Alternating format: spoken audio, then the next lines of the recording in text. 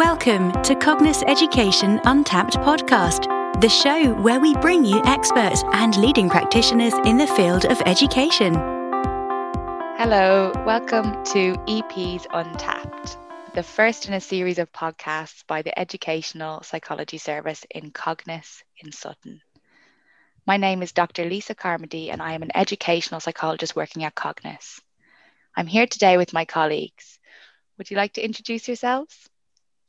I am Dr. Kate Payne, an educational psychologist also working in Cognis. And I'm Dr. Jo Suchi, specialist educational psychologist. Brilliant. Thanks for joining us today. Today we're going to share our reflections of being an EP during a pandemic, including the challenges we faced in our professional and personal lives, the positive changes we have noticed, and in true EP fashion, we will share our so what, the learning points from our experiences and what we will take forward. In typical EP fashion, shall we start with the positives? Thinking about your work as an EP since that first lockdown in March, what are some positive changes you've noticed? For me, it was really noticing the impact on well-being being raised on the agenda. Schools were talking about staff well-being, about student well-being, and it was a time where us as EPs could really support schools in being able to promote and raise awareness of mental health. Did you notice that, Jo, at all? Definitely. I think well-being and kind of positive emotional health is something that we have been trying to kind of put on the agenda with schools for quite a long time now, but it's really kind of been put into kind of the spotlight really during the pandemic, and maybe those kind of conversations where we felt we were kind of trying to encourage schools, actually they're coming to us and being much more proactive in terms of asking for kind of support for staff wellbeing, as well as kind of ideas and consultation about pupils for whom wellbeing is a concern. So I've definitely noticed that. Yeah, definitely. I'd agree as well. From my practice, it was really a priority at that time, and lots of the work that I was doing back in the summer term was all focusing on how can we support teachers and students and parents as well. Lots more of the parent phone calls and parent support was really good. Is there anything else that you guys noticed? So we have the kind of the well-being was raised on the agenda. What else did you notice that was positive? I feel it's almost been easier to kind of talk to that wide range of people who there maybe isn't time to kind of get in contact with during the normal kind of busy school term. So actually parents who may have been quite difficult to have a conversation about a pupil with have kind of been easier to make contact with, or some of those bits of kind of multi-agency working that we've spoken about for a long time have become possible because people's time is freed up, or the kind of provision of online meetings mean that yes, you can back your day kind of completely up with Zoom meetings, but it has given a bit more flexibility and chances to work a little bit differently and with a wider range of kind of stakeholders.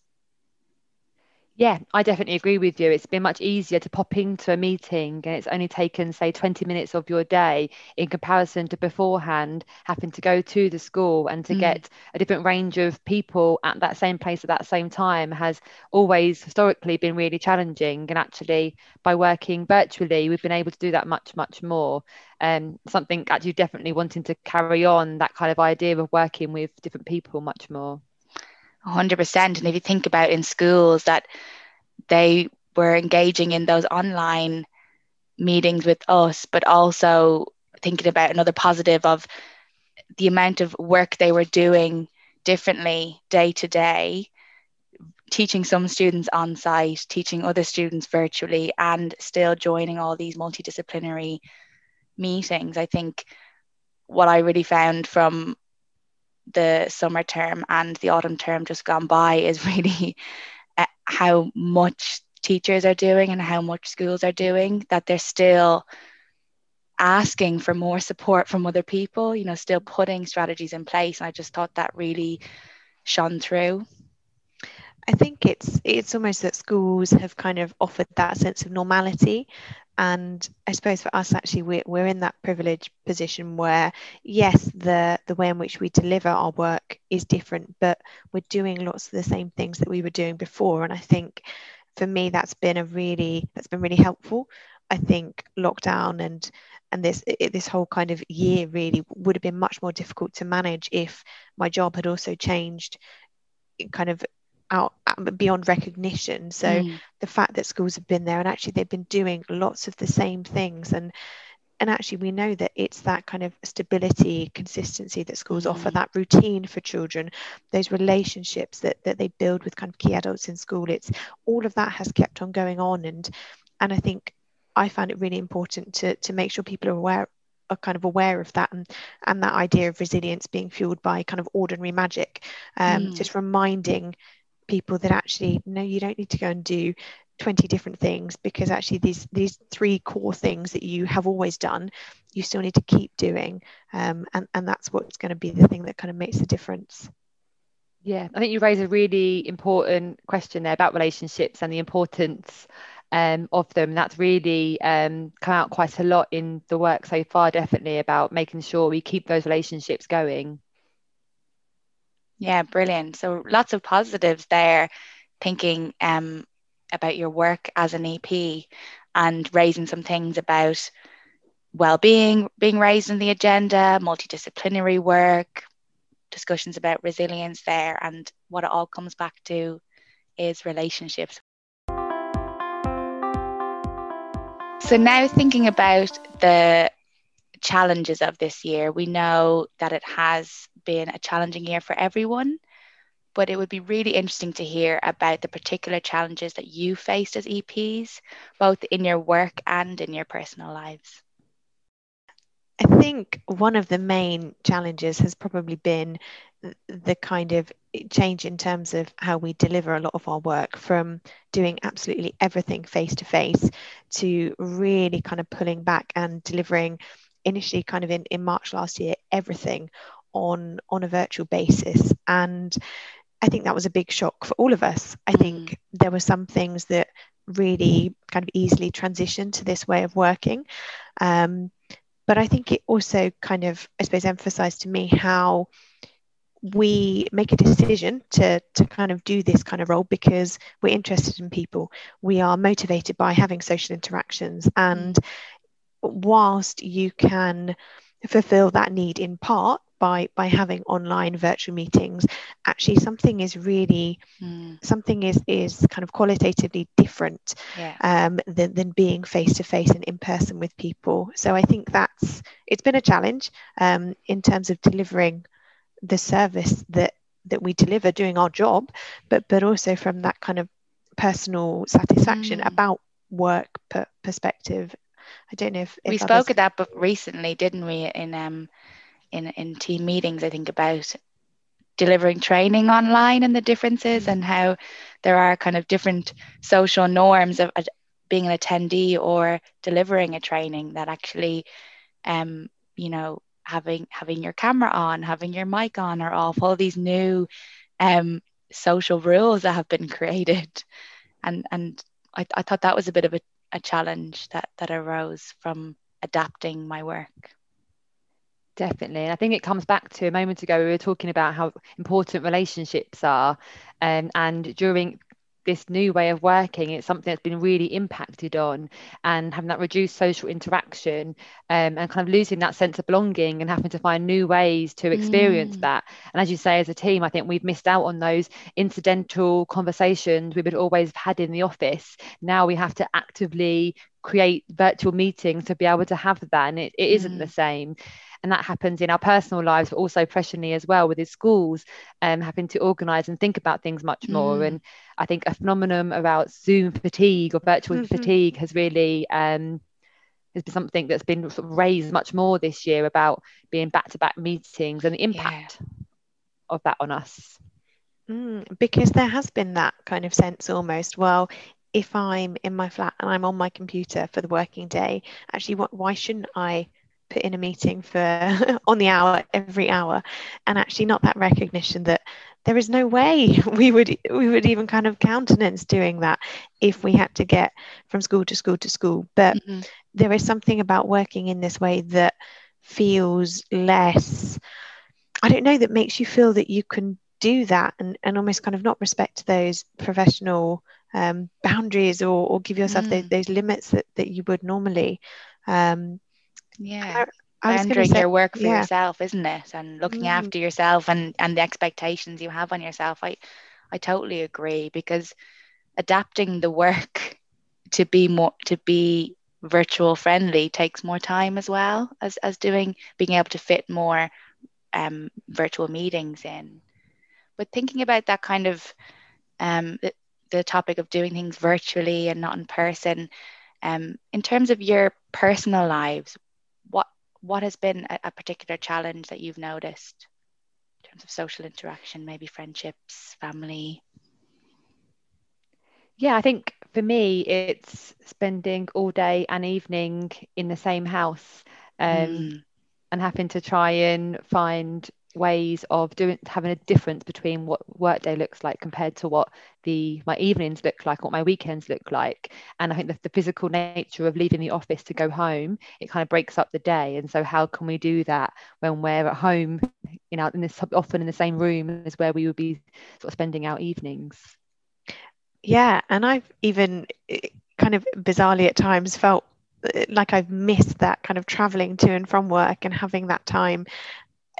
And it's normally just listening to the radio, but actually not having that kind of transition between home and work, and that time that is a bit more, it's kind of a deload, that's a bit of a chill time in between, and that's gone when your office and your home are the same room. It's processing time, isn't it? Definitely. Especially with our work. I know some other EPs have said that as well, their car journey, they listen to certain podcasts or different things and just kind of process the day. Great. So it's really good to hear both the kind of things that you've found helpful and also the things that have been a bit challenging, both in your professional and personal lives. But bringing those both together, what do you think you will take away from these experiences? How will they affect your practice and personal lives going forward?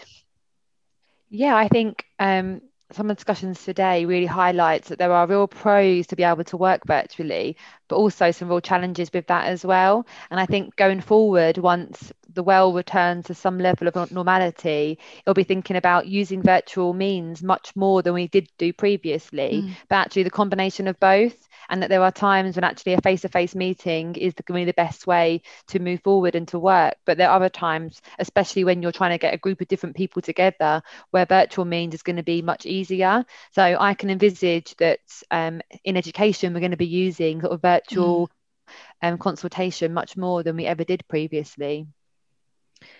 Yeah, and I was going to say we've kind of had to move all of our training opportunities online, because having a big group of people together is kind of the biggest no, isn't it? But actually, I think that's made us be quite critical about actually the effectiveness of delivering kind of professional development, and thinking, is a whole day of just talking at a group of teachers effective? And actually, probably we kind of always knew that it wasn't the best way of doing it, but we've been forced into thinking, well, how do we break up this training program? How do we make sure that actually we're kind of delivering a bit, and we're giving those kind of delegates the chance to go away and implement some things and come back and problem solve it, and really make sure that training is something that they can embed and kind of fully incorporate into their practice. So I really think we've learned some quite important lessons from how we've been working in that way. And it's interesting, isn't it? Because the research on implementing training, does suggest that it should be done over time, but that's the logistics of that is quite hard, I think. But having actually had a go at doing it, I totally agree, Jo. I'm the same. I'm thinking, we need to have those gaps. And I think as well, it's probably made all of us really take a step back and think about, well, what is our work-life balance? And it was maybe easier to kind of miss before, when you were kind of running on adrenaline and being so busy for the whole week, and kind of getting to the weekend and continuing to be really busy, and Monday morning just feeling like a kind of continuation of the week before, and really not kind of having any downtime. And I think because we've done kind of some of that thinking, I'm really hoping that actually going forward, everybody does try and kind of hold on to those things that they've been doing that are really positive for their self-care and their own kind of emotional well-being and resilience, and learning lessons that we do stick by as a result.